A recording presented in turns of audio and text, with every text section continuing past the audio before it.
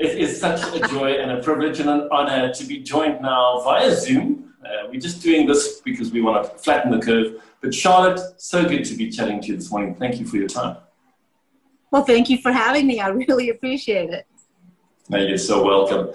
So Charlotte, this is the Story of Hope segment, and we would absolutely love for you to share your personal testimony with us. Please go ahead. All right. Well, I guess I could start like from forever ago, but because there's not enough time. So we won't do that, you know, homie, don't play that. But I basically, I live in Francisco with my family, and I grew up in the States, as you can tell by my accent. And, you know, God has done a lot of things in my life, and I can definitely see markers of where I can see God intervening, where I've seen him work in my life, even when I wasn't serving God and I walked away. It had nothing to do with anyone else doing things. It was absolutely my own decision. And 5 years ago, my husband and I had sold our house. We had prayed about it, and we really asked God, is this the step you want us to do? And we felt a peace in our hearts. So we sold the house, invested the money, not knowing that it was a Ponzi scheme. So literally the whole rug got pulled out from under our feet, and we just were like, okay, God, what's going on? And funny enough, we never had arguments about the finances because we were at peace.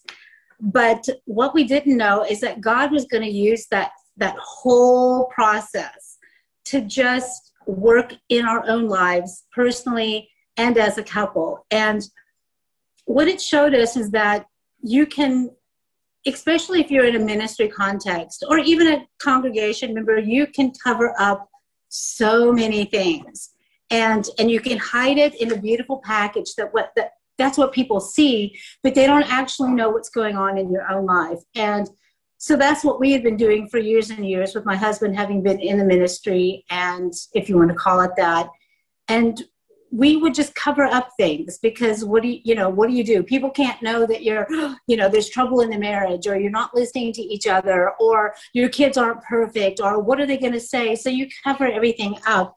And in all of this, we had to move in with his parents. And I think God was just adding more pressure upon pressure upon it's two women in the same household. It doesn't always go well. You know, you great intentions, and you really just say, oh, you know, and you're grateful for them opening up their home. But when you have a 3-bedroom house and you have a family of 6 with, you know, an elderly couple, it can really put some pressure.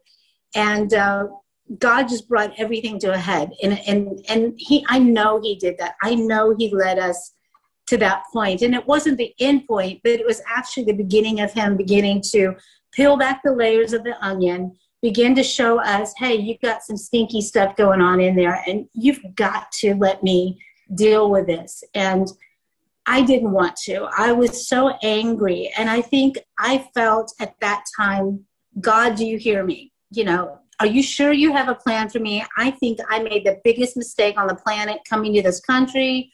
I was a congregation member. What's this whole ministry thing? Even though we had been married for years. And I was like, I've had it. And I remember the day. It was that big of a thing. I was painting a backdrop at my daughter's school.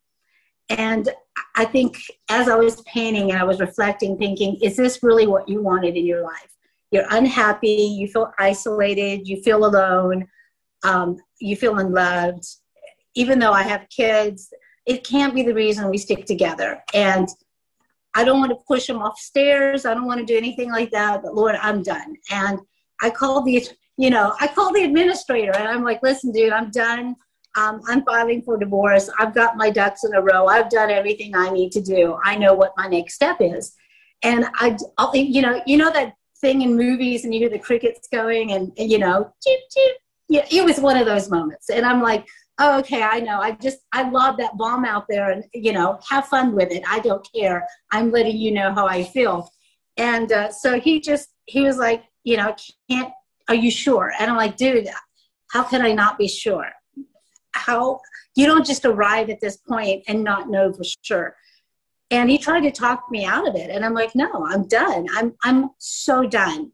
he's like, well, will you please come meet the executive team and Peter? And I'm like, it's kind of the last place I want to be. But I'll respect your wishes and I'll come in and let me now clean everything up because I was painting a backdrop, get that done. So that gave them about 35 minutes or so to like get everything in order and meet with Peter. And so I didn't know what was going on. I'm fuming on the way there, you know, just going, God, who are you? And what are these people? And and I was mad.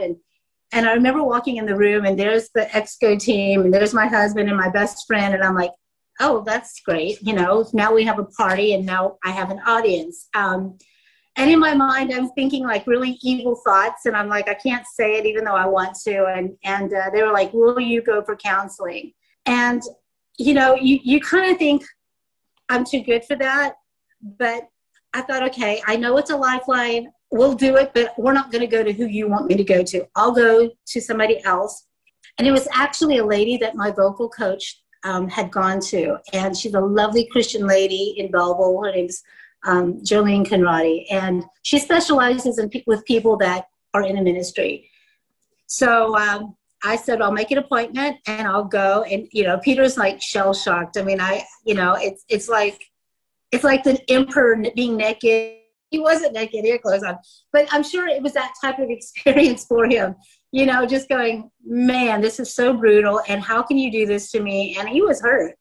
But it's like, I'm like, don't touch me. Don't look at me. I'm not interested. I took my ring off. You know, it was the whole thing. I was done. And we go to the meeting with this lady about 4 or 5 weeks later. And it was a long wait to be able to get to see her. And I remember sitting there telling her, if I don't see change within 2 or 3 meetings, I'm out. And I remember her looking at me saying, but I have like a 1 or 2% failure rate, but it's not because of me. It's because they had made their mind up when they came in that they weren't going to work on anything. So don't you just want to pray and just really listen to each other? And I was like, okay, I'll give it. I told you I'll give it 2 or 3 sessions and we'll see. And it was tough. I mean, it wasn't easy. It wasn't a package bow. I didn't get a box of chocolates. And it was, I prayed and now I get this miraculous, you know, fairy tale thing. You know, you get presented all of that in movies and Disney. And so it's not like that. Life is hard. Life is tough. And I think the grace for us was that he was willing to work on it. But I had to like humble myself and say, okay, God, you let me hang myself with my own rope.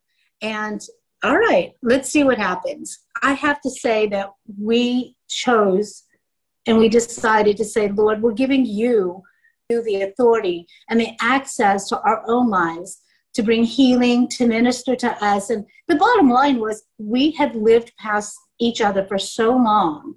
And then we quit listening to each other and we quit appreciating why we chose each other to marry. We were so trapped in our own emotional bubble that we couldn't get past it. And it was like the Lord said, I'm going to pop that sucker and let all the ooziness come out of there. It's a gross picture. I'm so sorry. But it's kind of like one of those. It was been festering and it was nasty and it was gross. And the Lord said, great. Now I'm going to hose this puppy off and it's going to be clean. And I'm going to just give some antiseptic and antibiotic.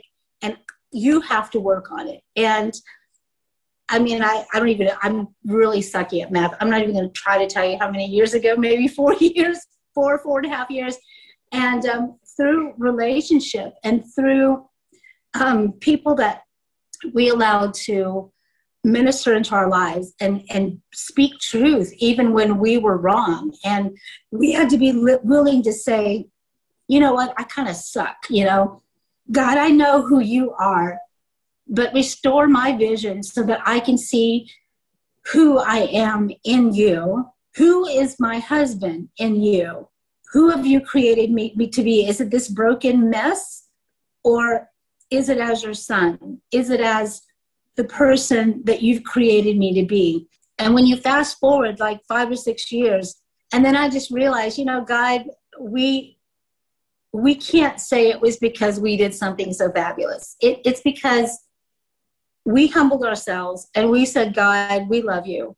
And despite the suckiness and the pride and the pain and all the hurt, you've pressed us so greatly that what's come out is refined, and what's come out is sweet smelling, and what's come out is a true love for one another, remembering why we love each other.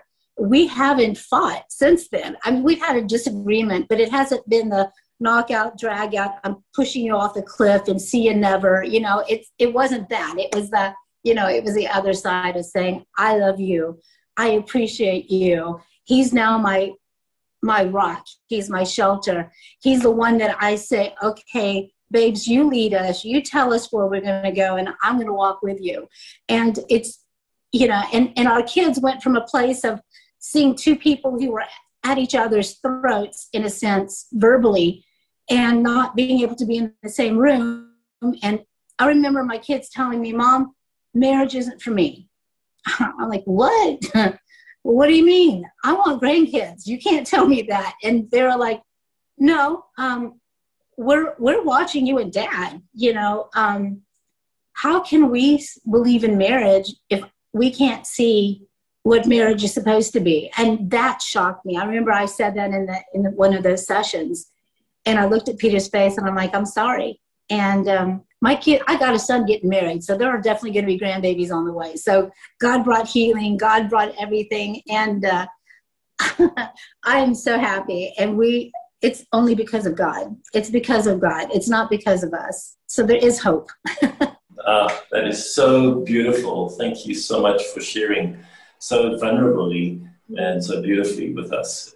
There is hope. Amen. Can I ask you to pray? Because I'm sure that there are people listening to your testimony and they're just saying, I don't think there's hope. I don't feel like there's any hope. Oh, there's always hope. Dear God, I just want to thank you so much that you've allowed me just to share a portion of my story. And God, it's not the finished story. But Lord, I thank you that you've restored our vision as a couple and even mine as an individual, Father, that you see us from a completed work and you work it from there backwards. God, I thank you that if there are people that are in the ministry, God, or are serving in a church as leadership, that, Lord, despite the slight levity, but God, that they will, if they're hurting, that God, you will cause this couple to turn to one another and say, babe, we need help. That they'll be honest with one another and not try to cover it up and cover up the pain, but Lord, they will be honest with themselves, and God, you will minister to them, and they will find the right person to help them navigate these things. Lord, if it's a single person or a single mother that's come through a traumatic childhood, that God, you will just minister to her heart, bring healing, that there is hope in you. It's not devastation. We don't have to listen to the voices that are around us that are telling us there's no hope. But God, turn everyone's hearts back to you. Bring healing, bring joy, bring restoration as only you can do. In your precious name I pray, Lord Jesus. Amen. Amen. Amen. Thank you so much, Charlotte. Yeah, thank you for sharing. And I think something which it's kind of so crazy, the fact that God always takes you to a point where it's bad, and we always think that God is only there in the good. You know, when things are good, we're like, oh no, this is God. But sometimes we forget that even when things are bad, it is a place where God is taking you through as well, and then He makes it so beautiful at the end. Thank you so much for sharing with us.